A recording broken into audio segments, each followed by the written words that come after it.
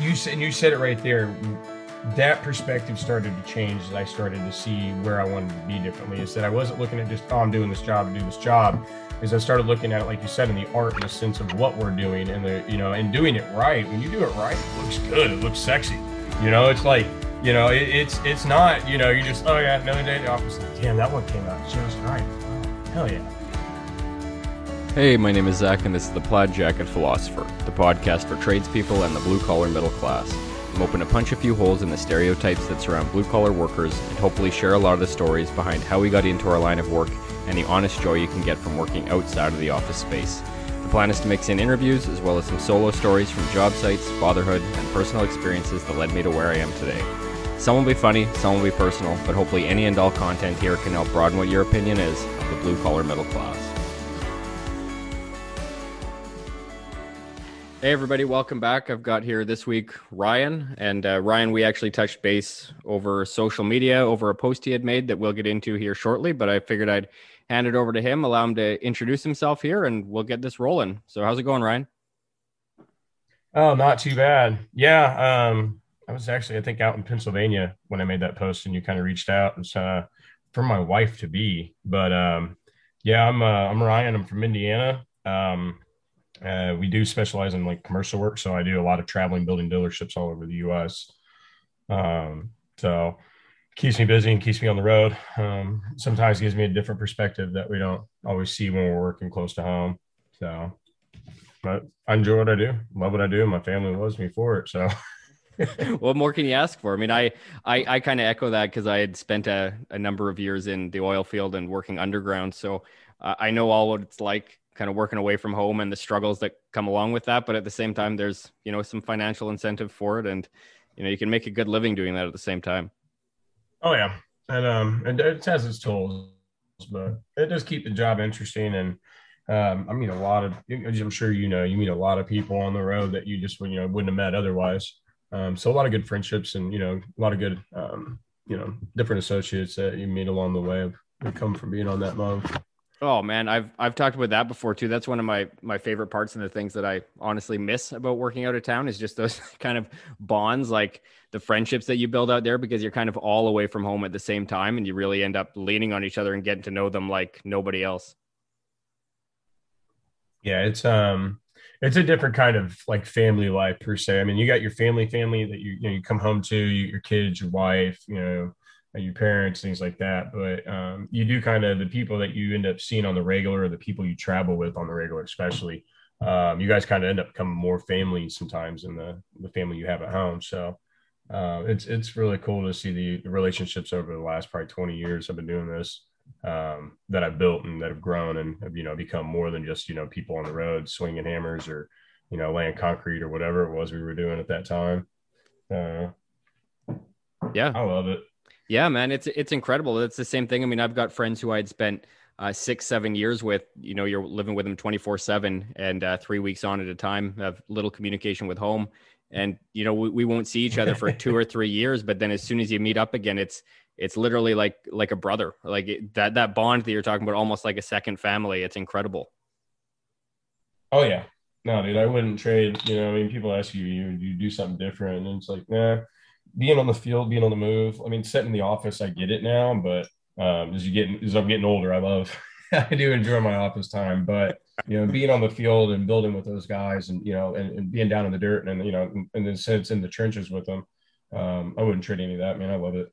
No, So man, I completely agree. And I figure that kind of ties nicely into, so I'll read this post that literally we ended up connecting over. You had shared it in one of the yeah, trades groups. And yeah, so anyway, I'll just read it and then we'll kind of take it from there. So this is quoting you. Sitting here beat and burnt, I think about what it's all for the ones I love, for family, for the company. It's for my girls, my daughter that's here, and my beautiful daughter that's not so close to home. It's for my beautiful wife to be. It's for the struggles and successes we share and battle through. Life isn't always easy. It's not a walk in the park. Life takes sacrifices and pain sometimes. Caitlin, I love you and can't wait to watch you walk down the aisle in 7 days. Everything I do is for us and the empire we are building, for our girls and the future. You have been strong when being strong isn't easy, when I'm gone for what seems like forever, and when the universe seems to be against us. Yet you adapt with me and overcome all obstacles in our way and keep moving forward together. I can't wait to see what the universe has for us. We're stronger together, and I can't wait to conquer the world with you. And so, first off, congratulations on your wedding. That's amazing. Thank you. I do appreciate that. It was a great one. It was epic. Oh, that's awesome, man. There's Nobody died, so that's always a good thing. yeah, that's a bonus. Hey, that's awesome. So, but like really the message that you echoed in there, Mhm. I couldn't have kind of related to more. Like I think that's amazing. I mean, that's the same thing I try to keep in mind with work nowadays. I mean, now I'm home every night or just about every night. But you know, going back to working in the field and being out of town for weeks at a time, I could really resonate with that. And I think, you know, some of the audience, they say that they work out of town, and it's kind of cool, I think, to relate that to them as well, or people who have never worked out of town and just the feelings that you get. So anyway, I really like that post, and I just wanted to get that out of there now. So No, you're good. I appreciate yeah, thanks for it. writing Yeah, it, man. it's a resonating thing. I try to remind myself because when you get on the road, it can wear you down too. As much fun as it can be, and as many friendships and relationships that you make, it can also wear you down. It can depress you, or you can miss your family, you miss your kids. When you're on the road, you miss important times, and so the sacrifices that we set today build for the future that we have tomorrow. And so, it's. I hope my kids will understand it when they're older, and when they're older, hopefully, I'm not doing it. And my wife now, she gets it more, and it's kind of funny now when you marry them, then they don't care. I know what you mean. About me. Yeah, I know what you mean. She would complain about me traveling, and then now she's like, oh, "Okay, cool. When are you gonna be home?" It's like, wait, what? I feel like there's a bit more security in that bond, right? Right. It's not just talking about, spending the rest of your life together. We've made that abundantly clear before God's and before our friends and our family. And we're bound by that. And so, with that, and it's security of mind for her that no matter what, no matter where I go in the world or where I go in the United States, I'm coming home. Yeah. For us, it's a simple thing. It's like, okay, whatever. But, for our wives, for our children, it's a big, important thing. There's no horror stories of the guys that go and never come back or go fool around. And it just, yeah. So it's offering those sureties. Yeah, I agree, man. I experienced the same thing. Once, even after the engagement, it was this idea that, all right, I'm sticking around. Like, you don't have to worry. I'm coming back. And I agree. I mean, you hear all those kind of horror stories too, but I think we have that in common, that just that bond. There's we made that promise, so that we're sticking around for it. And I think that's important. What I really liked too, what you had said is, I've had the same thoughts with my kids. Like, I hope they understand the sacrifices, and I'm thankful to my wife. She reminds them all the time, like even just days where I'm home late or I'm home after they go to bed because I get tied up on an electrical shutdown or something where I'm trying to get power reconnected, but I can't exactly leave the job until it's done. She does a really good job of reminding them that, what I'm doing out there is for them. And I think I'm so grateful to her, because even when I'm not here to say it, she's trying to echo that sentiment to them. Yep. Yeah. It takes a strong woman to be with a guy that's always moving, or to be with, have a husband that is, always on the go out there on the field. Our jobs aren't, a lot of people don't realize that too. People, they see the guys in construction that do the 9 to 5, and it's like, okay. And then you hear about the guys like us that do, 12, 14, 20, if it takes it. Like you said, you can't just leave in the middle of a job because it's the end of the day. And, sorry, I got to juggle finding somebody to pick my daughter up from my nanny, making sure that animals are taken care of, and sorry, babe, I'll be home as soon as I can. Yeah. Oh yeah, man. And yeah, like you said, it takes a strong woman, a strong wife to be able to deal with that life sometimes. I know she gets frustrated, but at the end of the day, she understands it. And I'm incredibly thankful that she does, because again, like you, it allows me to actually make the living for the family and get out there and do what I have to do. Oh yeah. It's not being complacent. They say complacency kills, and it's very true. And you get, some guys, and I'm not speaking bad of anybody, but you get some guys that are just comfortable being in that baseline. And then you got, people that are trying to build for something bigger, build for something in the long term, because perspective is everything. And once your perspective cuts out of being in that short term, that party lifestyle, young in the trade, making good money, partying every night, you start thinking about family and children, and what do I want to do with myself in 5 years? Where do I want to be in 10 years? do I want to be swinging a hammer like I see some of the guys that work for us now and be doing that when I'm 50, 60 years old? Or do I want to run a farm and, which I run a couple now, but I mean, like, I want to run my own Yeah. Yeah. by the time I'm like 50. But, would I really be doing that? So what do I got to do to get there? And then if I'm going to have kids, how do I make it enjoyable for them and make an experience that they enjoy? Because I hated it growing up as a kid, being out in the country, being on the farm. I ran from it, ran to the city. And yet look at me now.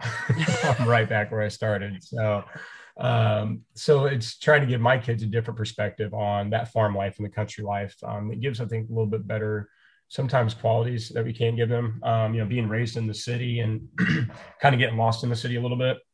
Yeah, man. So, it's it's a lot of, I enjoy it. Yeah, well, kind of where you're at now, that's honestly mine and my wife's goal. Like, we're kind of slowly moving farther and farther out of the city. I was born and raised not too far out of Vancouver, British Columbia, which is the biggest city on the west coast of Canada. But every year or every couple of years, every move that we make, it's farther and farther out. we're trying to get to a smaller and smaller town just to raise the kids. Cause I mean, you're well aware of it too, of all the, the drawbacks. I mean, there's positives to the city too, but there's a lot of drawbacks, and it's kind of not exactly where I want to raise a kid. Especially in today's time. Yeah. In today's time and the way things are going on right now. I mean, you see it in our town alone, in our state and everything. And with the closest big town to us, a lot of parents are ripping their children out of the schooling system and putting them in private or gone to homeschooling. It's just, there's so much that's become this inner city lifestyle now that's got to be so PC, that, parents are starting to wake up and they're actually starting to take control of what their children are learning or what they're being taught or, what they're being, subjected to, that you weren't seeing before anyway. So in a way, everything that's been happening with society is kind of, it's been bad, but in a way, it's also been good because it's drawing parents back to paying attention to their children. Oh, I could not echo that enough. I mean, that's one thing that I've noticed too, is just, I don't know. I mean, becoming a parent, like, it's really easy to kind of sit back and toss your kid an iPad every once in a while. Like, let's face it, it gets pretty tiring parenting sometimes, but at the same time, like, you've got to be on top of stuff. And I think you're right in that people are kind of starting to wake up to that a little bit more, and realizing kind of that where this lazy style of parenting leads to. And just, I don't know, man. I completely agree with you. We try to have the same mindset with our kids now, trying to be a lot more attentive, a lot more focused on what they're doing, what they're learning. We always tell them to, ask us questions or come to us with concerns that they have, or, just share what's going on in their daily lives now, to try to really get plugged back in. Yeah, exactly. Just getting involved. And so a few things that you had spoken about there, and I just wrote them down because they echo with me. But so you talked about having a perspective and being willing to sacrifice kind of the now for the goals in your future. And one thing that you said that really echoed with me is that idea of once you have kids or once you have a family, or you realize that that's what you do want, like, did that change the way that you viewed things or your mindset going to work? Like, did you find that it gave you maybe a boost in your work ethic or the drive that you had internally? I would 100%. Yeah. I mean, my drive before, I grew up in the construction trade, left it, became a chef, became a head chef, opened a couple restaurants, lost the flavor because of the work ethic around me that was coming out of the schooling systems and coming flooding the market. And so I stepped away from that, went back to construction. And, it's, sorry, just a second. No problem. It's, I don't know how to say that. Sorry, my daughter walked in for a second. It's slightly it's all good, man. I can edit these pauses out. There's no problem. Okay, cool. Yeah. Sorry, come back at me again with that question, because she walked in and gave me a hug and no problem, man. Yeah, what I was just getting at is how did having kids kind of change your perspective? Did it change your work ethic, the mindset that you had towards work, and just that really internal drive that you had? Yeah, well, you just kind of saw a full force of it. She walks in the room and I kind of forget what I'm doing. Yeah. But yeah, no, 100%. Yeah, my perspective changed to the point that I started, thinking about, did I want to work for somebody the rest of my life? Did I want to work for myself? I started looking at options, weighing, I'm an analytical thinker. So everything I do, I've looked at it from probably 10 or 15 perspectives. It pisses a lot of people off that I work with, but I'd rather think of it and be planned in any direction than to not. So when my mindset started to change and I started realizing some of the things that had been said to me when I was younger, and, I started really taking into consideration some of the stuff my uncles that were business owners had said to me, I started thinking, okay, wait a minute, where do I want to do and how do I want to do this? And even up to the fact that I plan every 5 years out for the last probably 20 years, my life goal has changed in the sense of that it's like I don't mind managing the companies and doing what I do, but in 10 years, I want to be sitting on my farm managing my cows. Never thought I'd be saying that. Mm-hmm. But I love having the chickens and the goats and everything that comes with the livestock lifestyle. And it's enjoyable. It's like, now I get why people like farming and people like doing livestock. Yeah. Well, I mean, I imagine that you're able to kind of really see the fruits of your labor. That's something that I appreciate even about the trades, is that you're 100%. Physically building something. Like, it's not like it's some abstract goal that you're working towards. You can see all the steps and all the process that you're going through. And you can see this from the very beginning to completion. It's a great feeling. You said it right there. That perspective started to change as I started to see where I wanted to be differently. Is that I wasn't looking at just, I'm doing this job to do this job. As I started looking at it, like you said, in the art and the sense of what we're doing and and doing it right. When you do it right, it looks good. It looks sexy.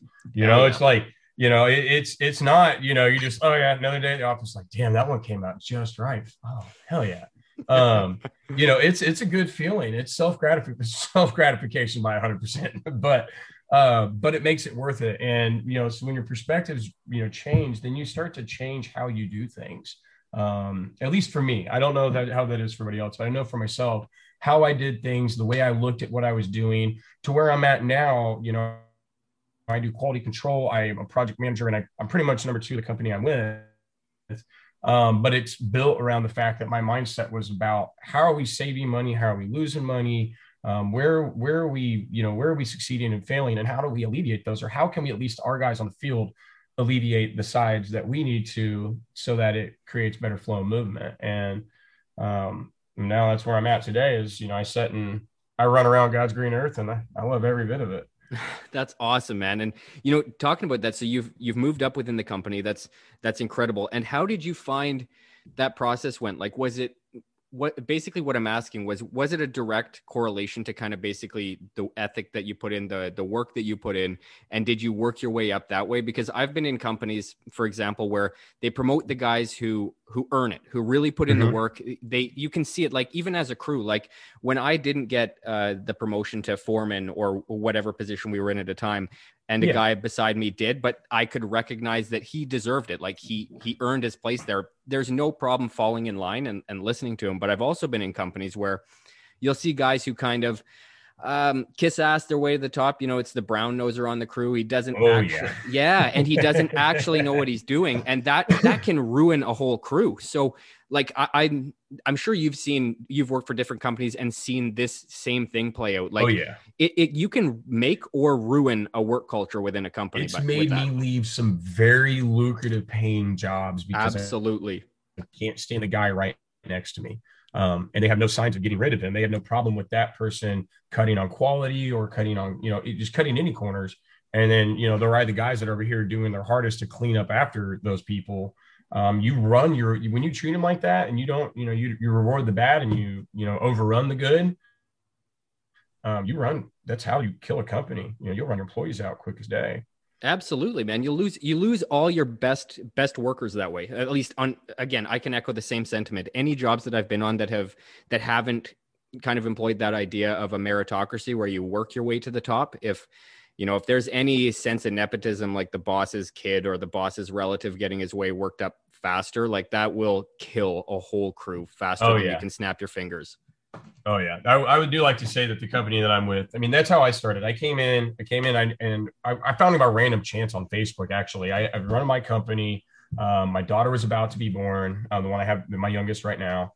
And I was in a lull and I didn't know what was going on. So I was fishing everywhere. I was online. I was on, Craigslist, any kind of, places that would give you leads to get out and find jobs, but you got to pay for them. And I just didn't even care. And so I went on Facebook one day and I was looking through Marketplace, and and it said, my realtor Gabby, and I was like, and she's looking for contractors, and I was like, what? All right, let me see what's going on. And it turned into, 2 years later, and um, they've taken my family in and treated them like family. It's a small business, but it's a very big company. There's 6 companies within the main company, and the bigger one that we are with is manufacturing. But when they brought me in, he told me, he needs people that can think about the team and that can help grow the team and lead it.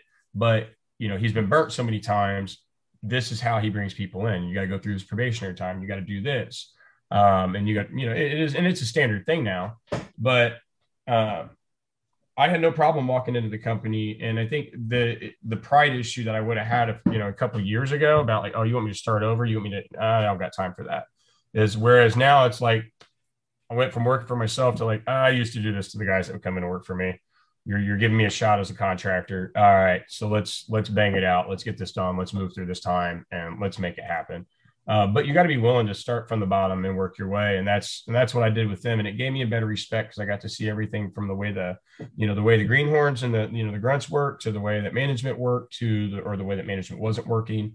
And then to where now I kind of help groom and lead things where they, where we hopefully they'll lead us in the right direction in what we're doing. Yeah, man, that's incredible. And I think, you touched on it a little bit before, but I think that's missing a lot of the time now. Like, I don't know how you guys find it with, hiring greenhorns, especially really young guys new to the trades. But we have a hell of a time hiring younger apprentices, especially straight out of their, I don't know how it is in the States, but in Canada, we have a pre-apprenticeship program. So they basically go to school for the first year rather than being on the tools. But we have a hell of a time, man, finding guys who will come in and work at the base level. Like they expect to kind of get the gravy jobs. Like I'm wondering if this is kind of a across the trades issue. I feel like it's honestly it's an across the globe type thing. People come in, they think they've got 2 or 3 years under their belt and they know everything. I tell my guys, look, I've been doing this for 20 years. I grew up in it, swinging hammers in my grandpa's workshop with his dog, Willie. And I still to this day, he said something to me. He goes, and one of my greatest mentors actually said this to me, was the day that you think you know everything about what you're doing is the moment at which you need to stop and go find something else new to do.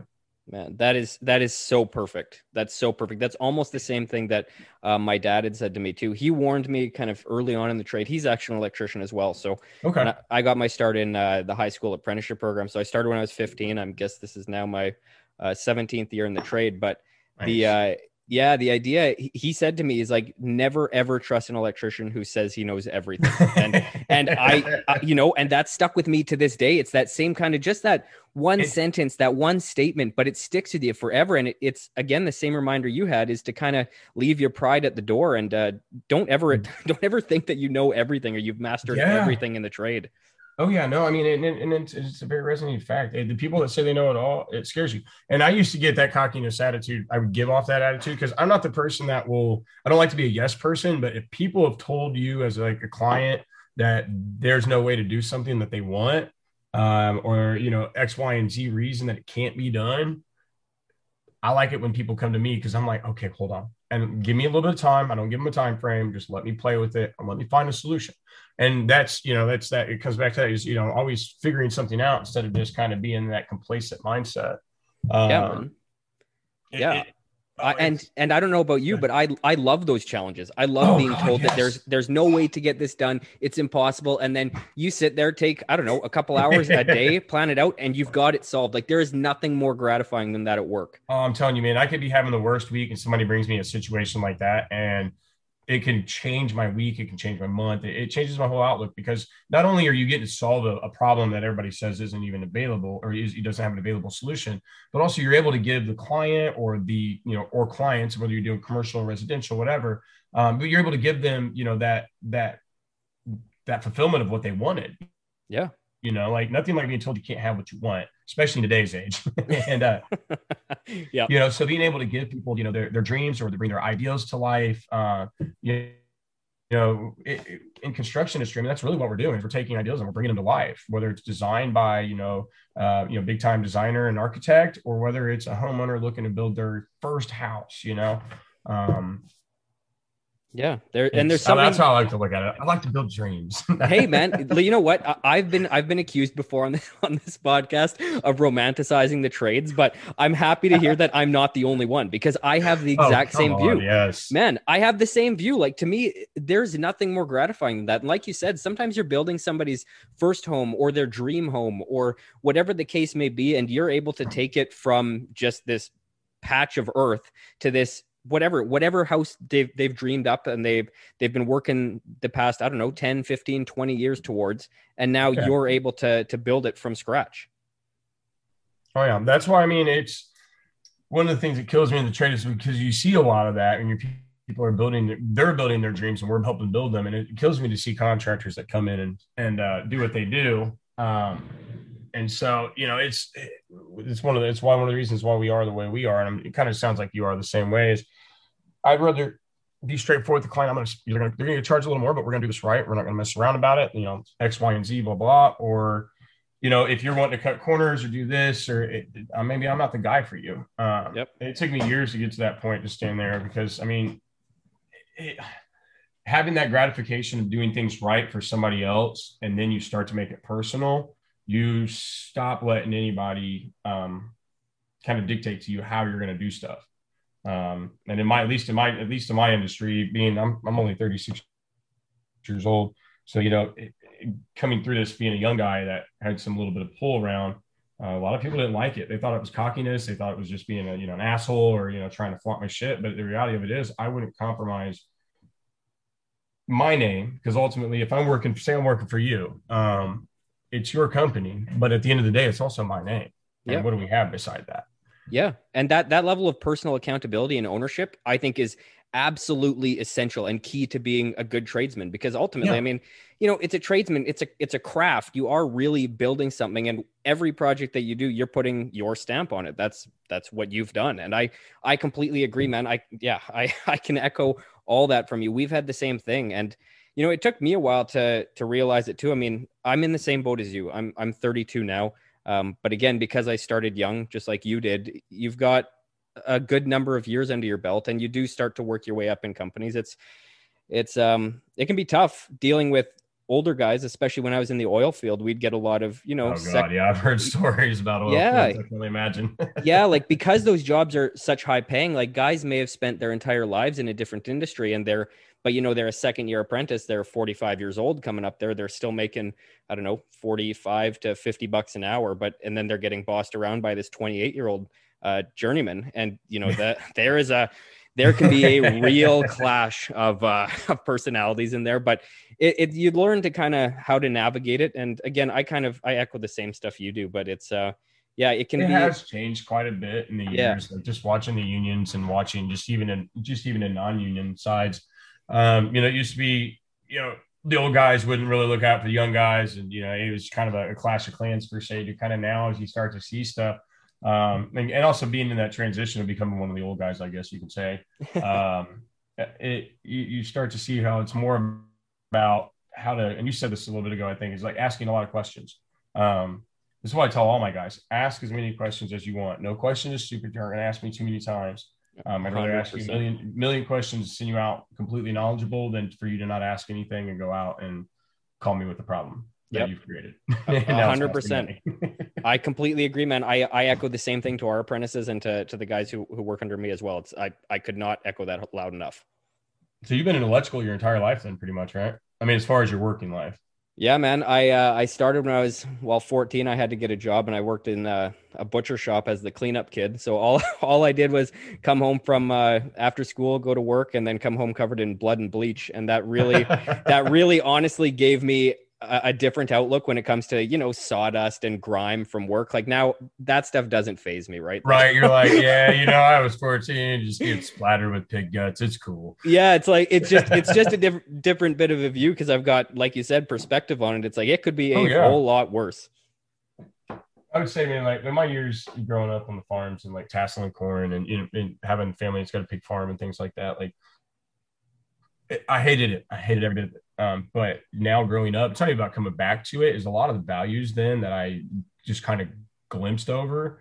Now as I'm getting older and I've got, I'm round two with another kid and started, a lot of them I see start coming back and start kicking in, and all these little, just the work ethic and the lifestyle. And you start to see like, why did my grandparents work so hard, and why it mattered to them, because it wasn't just anymore, it wasn't about them just running a business and having some employees. Is grandma and grandpa had their 5 children, and then they had the five, those 5 children's grandchildren's, and those families. They had all these people that and I never understood it because my grandmother looked out for all of us, and my great grandmother, but they had all these families they were taking care of. And so I think it's kind of one of the things that like brought me back to farming, is because it brought me back to, the idea of family and like what it really is. And I've been searching for that for a long time. So construction kind of gave me it. Yeah, man, I hear you. I mean, construction's a good way to develop that work ethic, like you said, or growing up on a farm, obviously. But it's amazing how like the wisdom that comes with age kind of reignites all those different lessons you were taught as a kid. Hey, like I know I was the same way. I went through kind of the rebellious teenage stage, and I just thought I couldn't see the bigger picture, right? I couldn't understand these lessons and why they were teaching them to me, and I would just get pissed off and frustrated. And then you 100%. Grow up. Yeah, you grow up, you have kids of your own, and we've said it probably 18 times already, but it's perspective. Everything just shifts. Like, hey, that might end up becoming part of the title of this episode, is perspective. But there you go. The reality of it is what it really comes down to. You want more in life, you have to change perspective. If you don't, I can't remember who says it, but they say you become like the 5 closest people you surround yourself with. And so if you don't like who you are, you have to first start looking at who you're spending your time with. And then if you don't like what you're seeing there, then you start changing who you have around you. I read it in a book somewhere. Somebody said it to me and it sounded smart, I guess. But yeah, no, I've heard the same thing, and I completely agree with it too. That's what I've tried to do, is analyze, the people that I associate myself with. And it's not that you're judging people. It's that you have to look at people that are being ambitious for something, have goals, or trying to move forward. When you get into that, when you get surrounded by people that are in that plateau, unfortunately, they do kind of drag you into it. And it's not to say that you can't hang out with them, or you're not supposed to be friends with those kind of people, but these should be the people you surround yourself with in your close circle. You want to be surrounded by people that are either doing better than you, or making moves better than you, or ultimately are just pushing to be at the next level. And they're not sitting complacently, chilling out, enjoying the plateau that they've made it to. And I don't know if that sounds odd, or it might sound like a little snooty or whatever, nose in the air, but it's just kind of how you have to look at life. It's always, the way I was taught is you're always looking for a way to continually move forward, and moving forward, you move forward to the better. Yeah, man, that doesn't sound snotty to me at all, because honestly, like that's kind of a transitional stage. I think most people go through kind of in your late 20s. You start to analyze that. At least for me, that's when it kind of kicked into gear. Right. And but no, and I completely agree. And at the same time, like when you start to kind of get into these different groups and you're starting to lift yourself up off that plateau, it's amazing kind of the effect that can have even on your other friends in the other groups who are, comfortable plateauing, and then they see you start to rise. And a lot of the time it can pull a lot of people up at the same time. Indeed, but you got to be. Sometimes that's what I tell people. Even if you're the only one standing, get up and stand. Exactly. Get up and do. It doesn't mean people will follow leaders, and that's great. And those that don't will flake themselves off, and they will go off and do what they're supposed to do, and you'll continue doing what you're supposed to do.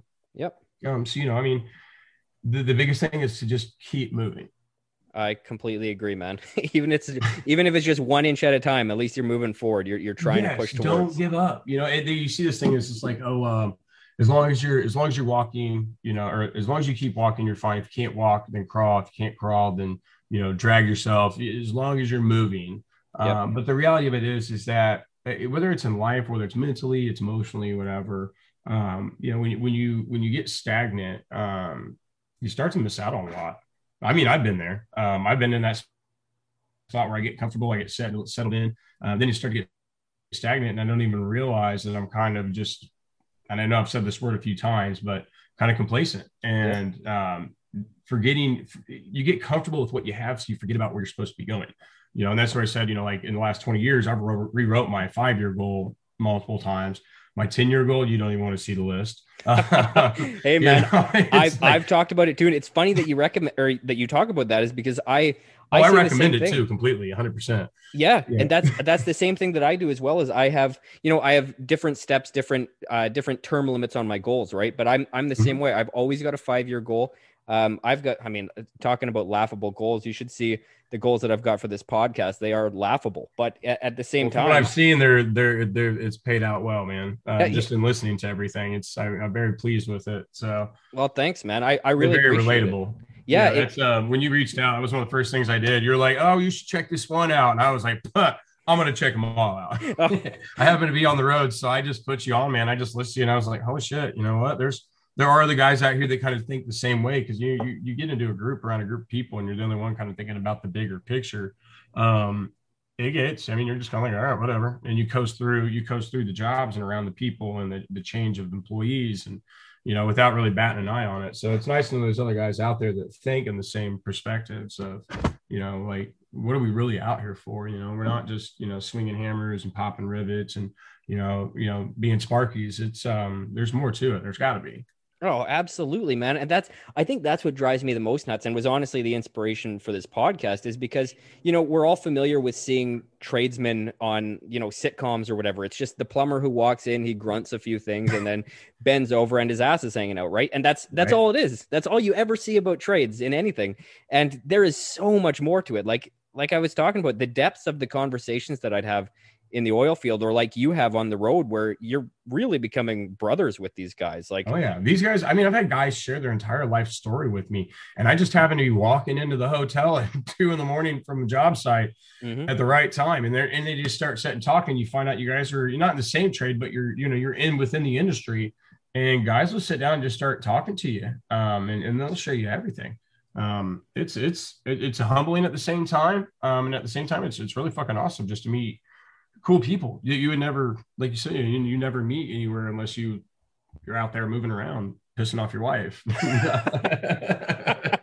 Exactly. And like you said, when you piss off your wife, who else are you going to turn to? You got to turn to your coworkers, man. Like, Right, you got to turn to the new friends. So. yeah, you got to turn to the guys who are going through the exact same thing. They've pissed off their wives too. And it's, you got to have a vent somewhere to blow off that steam. And it's, I mean, it's, you definitely do. I mean, and the unfortunate side of it is if not us, then who? It's going to be somebody else. It's going to be another kid doing it. It's going to be another, guy in his 30s, 40s, the next generation that's taking over.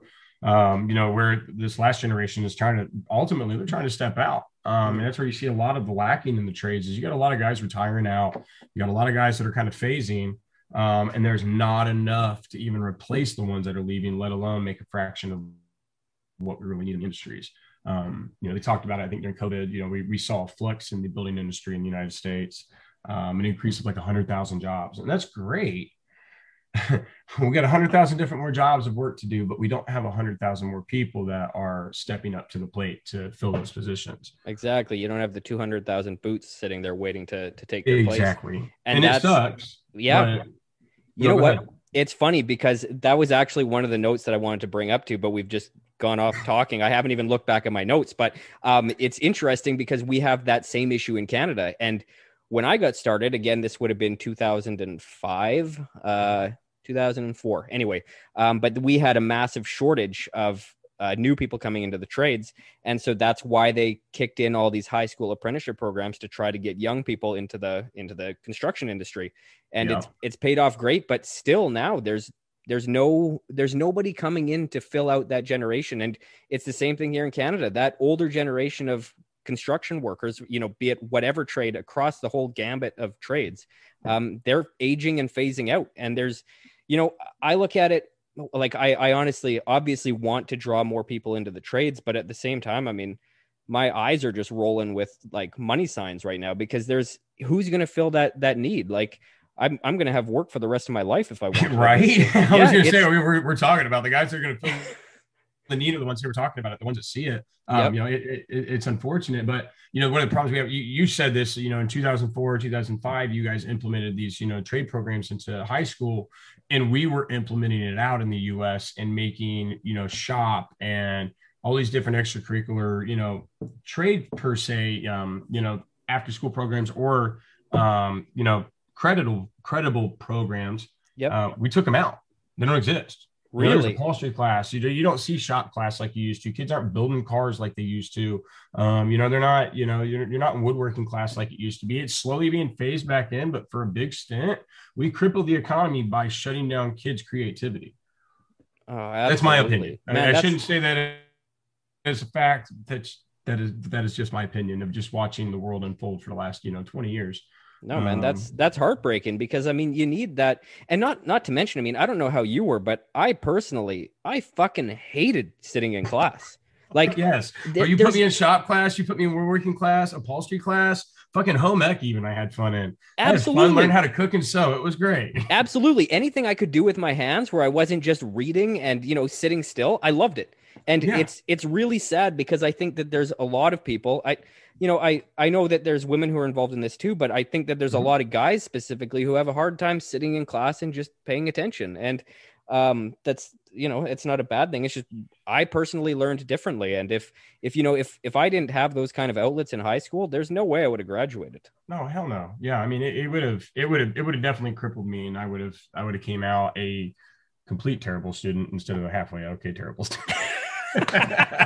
Hey, same thing, man. I there were a couple of classes I just barely passed by the skin of my nose, but Uh, the apprenticeship program pulled me through. So I yeah. don't know, man. That's tough to hear because if they took that program out for 10, 12 years, whatever it may be, like You that, cripple an entire generation in yeah, that that's process. a whole generation of kids going through school, K through Mhm. 12 years, and that's a whole generation of kids that have no experience in it or no, they It's don't even get partially, I to. mean, it's partially my generation, and then the generation, I don't know whatever they call the next one up under us. I think we're the millennials technically. Yeah, I And know. I'm on the tail. I guess I'm on the forefront of that. I always add the technically in too because Yeah, because I yes. mean, like when you throw a millennial out there, people are like, "Oh my god, he's a millennial."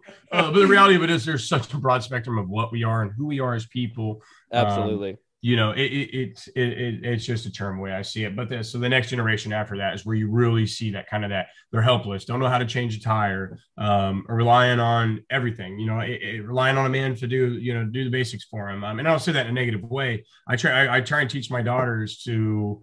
My goal is, because of the way just seeing the world today and as it is, I don't want my daughters ever to be dependent on a man. And what I mean by that is that I want them to be able to change a tire. I want them to do their oil changes.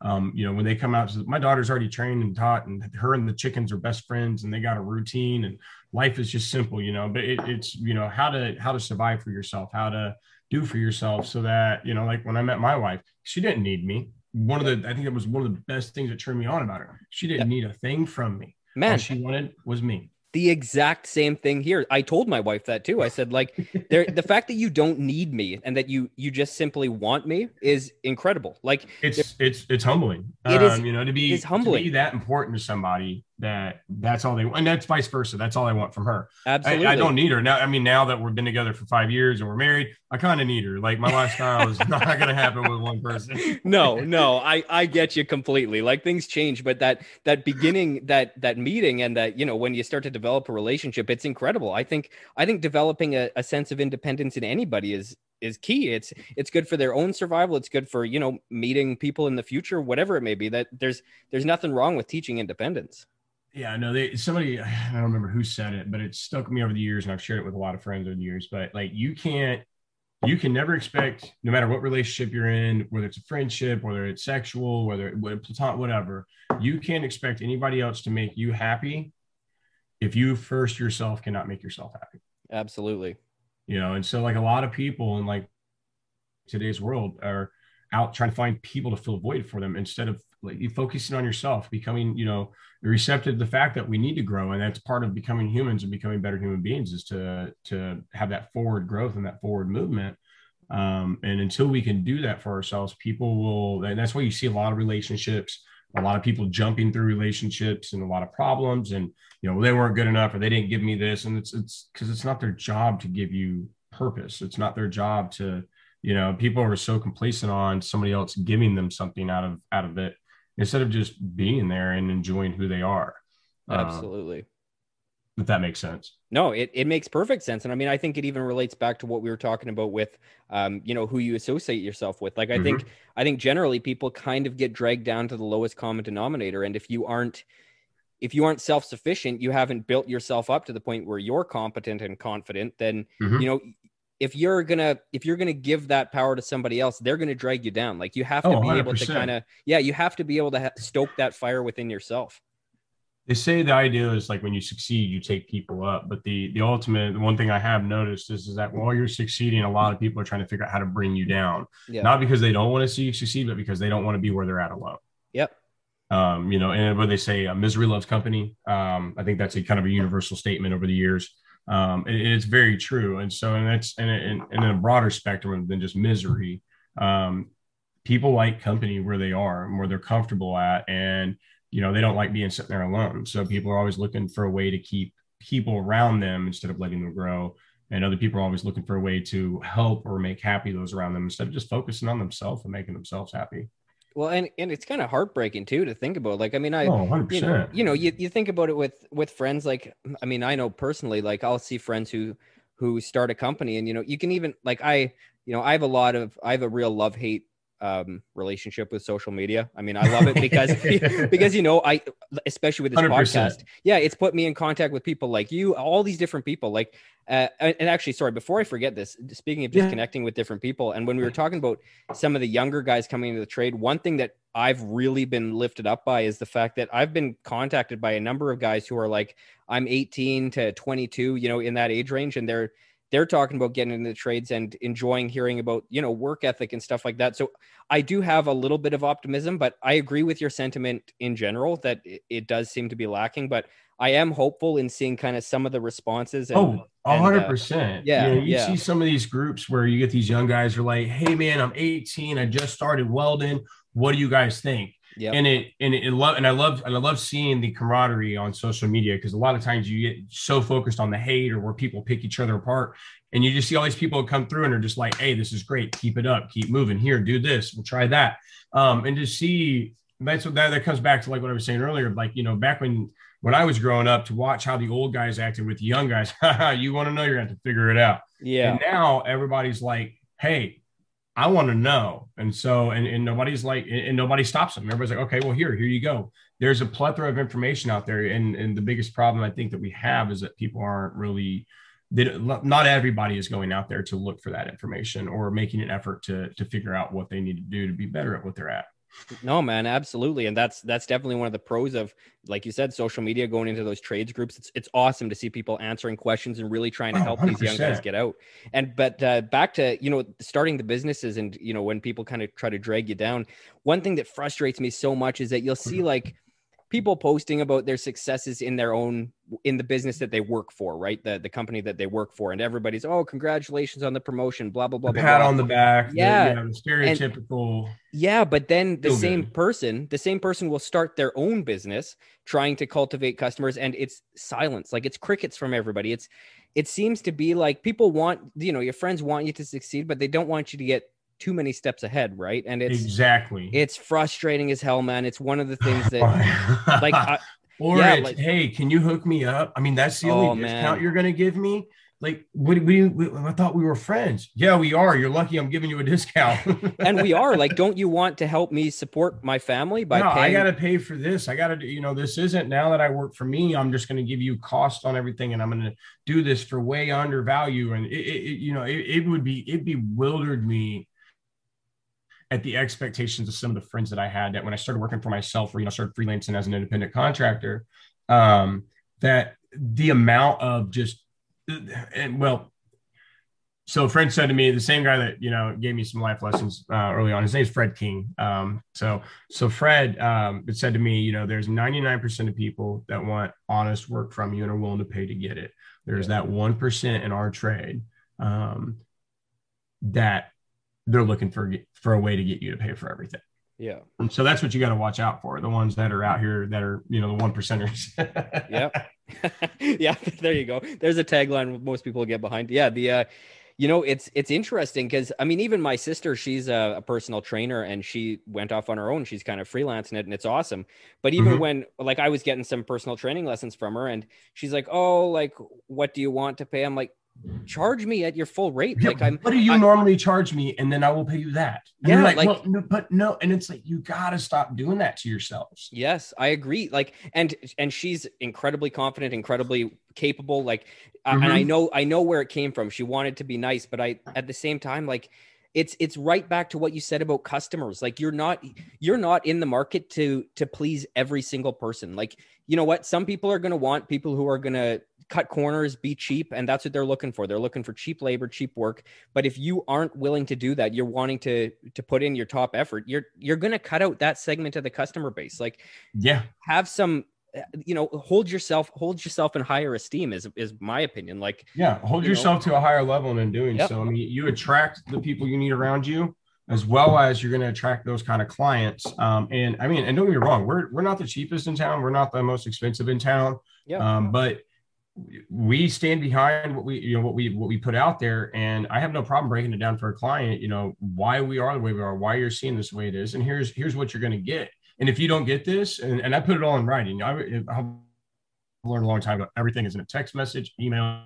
I don't care if we had a conversation on the phone, it's going into a text message and you're going to agree to it. Absolutely. Yeah. Get it in writing. That's why I lay it all out for him. And then, most times we're like, oh, so you really do go through this, that, and they start seeing that, you're not just, I'm going to give you what you want, and however it happens. No, look, the project we're on right now, I got a lean-to that was turned into a bedroom on a house in a historic town.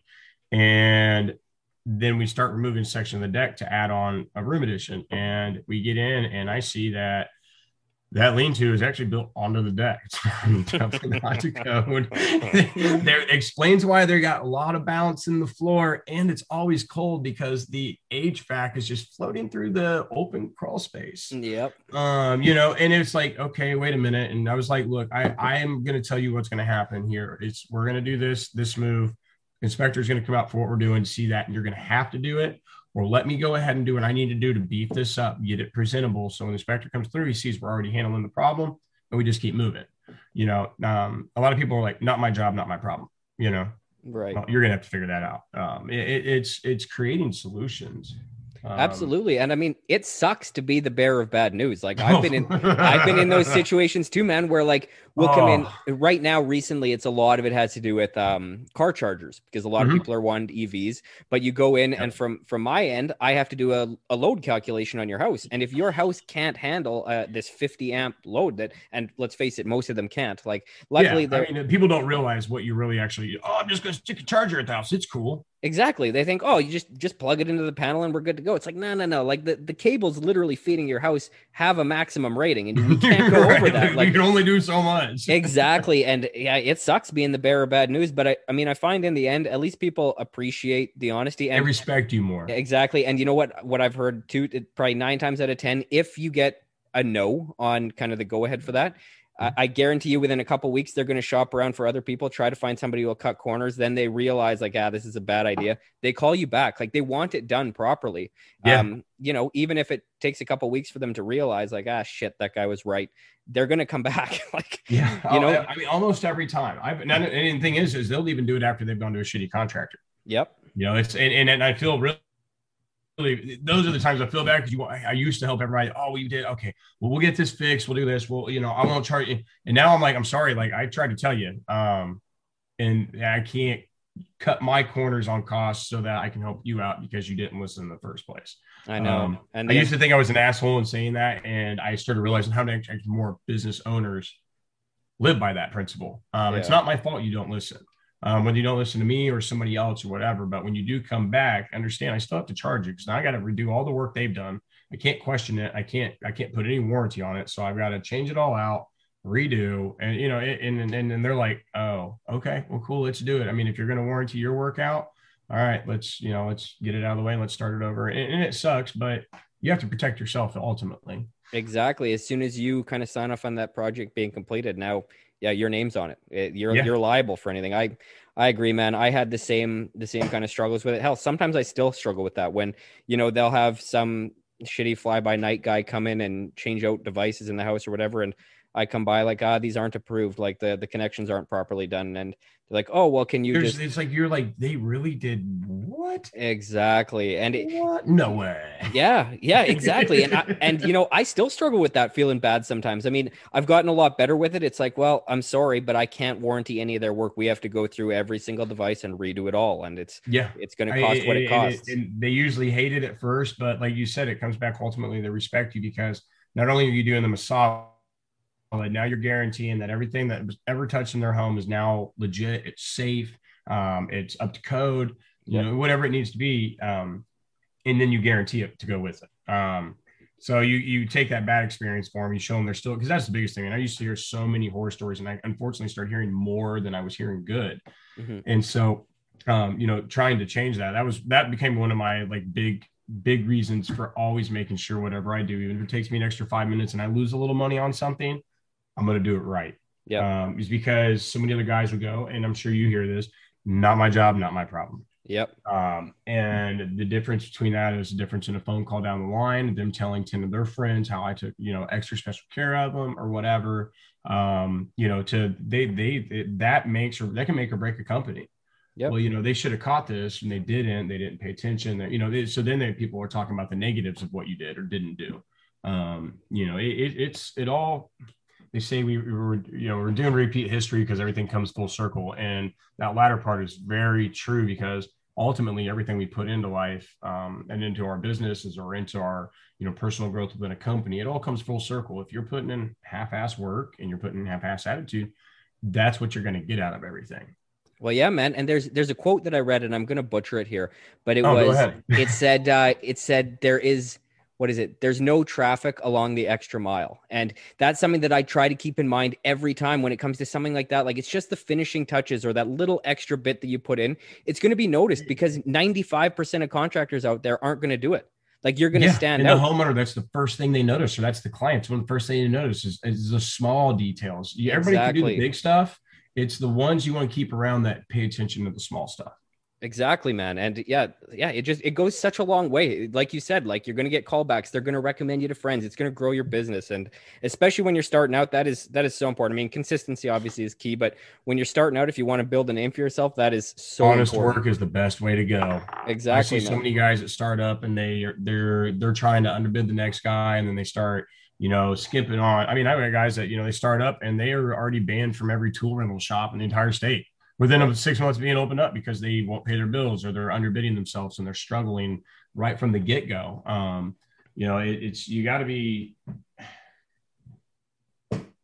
it's hard. And when you're starting up for yourself, you're trying to please everybody, know, you're trying to figure out a way to take on every job you can. But, if you can stay true to yourself as much as humanly possible, because we do compromise. It's the beautiful thing of life is you learn to compromise, and in those compromises you grow. Yep. But it's staying true to that honest work that you don't see anymore, especially in new businesses. And then it's not to say that's all of them, but unfortunately, at least where I'm at and the where I travel, I see a lot of shitty contracting. Yep. A lot of times that's what we do is I end up on dealerships where I'm playing fireman crew most of the time, trying to figure out what was done. Nobody wants to claim for it. And this part's not finished. And now we got a shit show. Like okay, fine. Here, I'm just going to do it. And I'm going to bill everybody. And y'all can fight over the bill. And you get in, get it done, you get out. It's sad to see that. And that could be on a, $3,000 remodel. That can be on a $23 million Porsche dealership. It doesn't surprise me anymore. No. And no, I agree, man. I mean, I think even just the fact that, both of us have had to travel for work kind of speaks to that. Like there's, they have to draw in good workers from outside of the area because, it's unfortunate. I mean, it's definitely not a portion of, trades that I like to highlight because I don't, I know not everybody's like that, but it's true. You get a lot of scabs out there too. And my hope is just that, the cream rises to the top and people realize it. And I think they do. I really 100%. It's, you get the guys. And that's what I said earlier, that's what became one of my first goals of doing things the right way was just to see how much bad we were hearing. It was like, what, fuck it. It's my personal goals. We're just going to make sure we do everything sound from the get go and out. And I caused a lot of problems with the company I was with and doing that because I'd take an extra 5 minutes. People, people's jobs that I might have swallowed up over time. Got tired of, that, they were always getting barked at. The first 6 months of my time at that company was cleaning up behind the foreman. Yeah. Everything he seemed to touch, which come to find out he was touching the alcohol at lunch break. So it made sense. Right. But it's going through and coming behind him and cleaning up all his messes. It's unfortunate that this is how, kind of people get, but at the same time, you get guys in the company that care and that they do matter. It does matter to them in the long term of it. And they start to shine. It gives them room to shine as well. Had a lot of guys step up in the last couple of years just because of poor people that were in good positions that didn't respect what they were doing. Exactly. And I think that's, again, what we had talked about before, not to loop back too many times, but the idea of a meritocracy and of people, you give the jobs to deserving people. If that's the only way to create a good, competent workforce, and a workforce that has that proper culture built into it. Oh yeah. Yeah, man. Awesome. Well, I really hate to end this conversation because I'm having a blast, but I know it's getting later for you. And I've really enjoyed this talk. No, you're good, man. You let me know anytime. Just even if you want to hit it and just talk the shit, that's totally fine with me. I enjoy, like you said, if it wasn't for social media, the good side of the double-edged sword, I wouldn't have the chance to meet somebody like yourself and so many others, and the same situations where it's just like, you're on a random post and people are like, wait a minute, I like how you think. Let's talk, Yeah. Yeah. The message that you sent, I mean, it resonates with a lot of people. And that's what I like. I honestly kind of felt a little weird throwing it on. I'm not gonna lie. I kind of felt a little weird throwing it on there because it had my wife's name in it and it was a little more sappy. So it was like the sappier side of construction. They're kind of just the human side that people don't really see. They see us as like these dirty, grease-covered assholes joking about this and that. And, we really don't have that, that good family-natured human side. We're, just angry assholes, at least what I grew up seeing. Yeah. And so I threw it out there, just kind of like remind everybody in humanity is like, why do we do this? What do we do it for? Yeah. Don't lose track of that, because I know I have many a time, and I wouldn't be where I am today if it wasn't for the things that I have today. So, no, man, I appreciate that message. And I think that's kind of the perfect way to leave off. It's having that why behind, what pulls you out of bed at 5 a.m. and keeps you from complaining. You've got that why. And, it drives you to work, like you said, 12, 14, 16-hour days, whatever it takes. But if you've got that why in your life, it goes by like a breeze. Oh yeah. If you don't want the normal, then you have to be willing to not do the normal. Absolutely, man. I really appreciate that. No, it's been a pleasure, my guy. And it's fucking awesome to actually finally get to talk to you. I've been anticipating this time of like meeting up and doing what we're doing now, and just to be able to hear your brain and hear how you think personally. So no, it's been very much a pleasure, man. And I'm looking forward to hearing some more of your sessions and what you put up.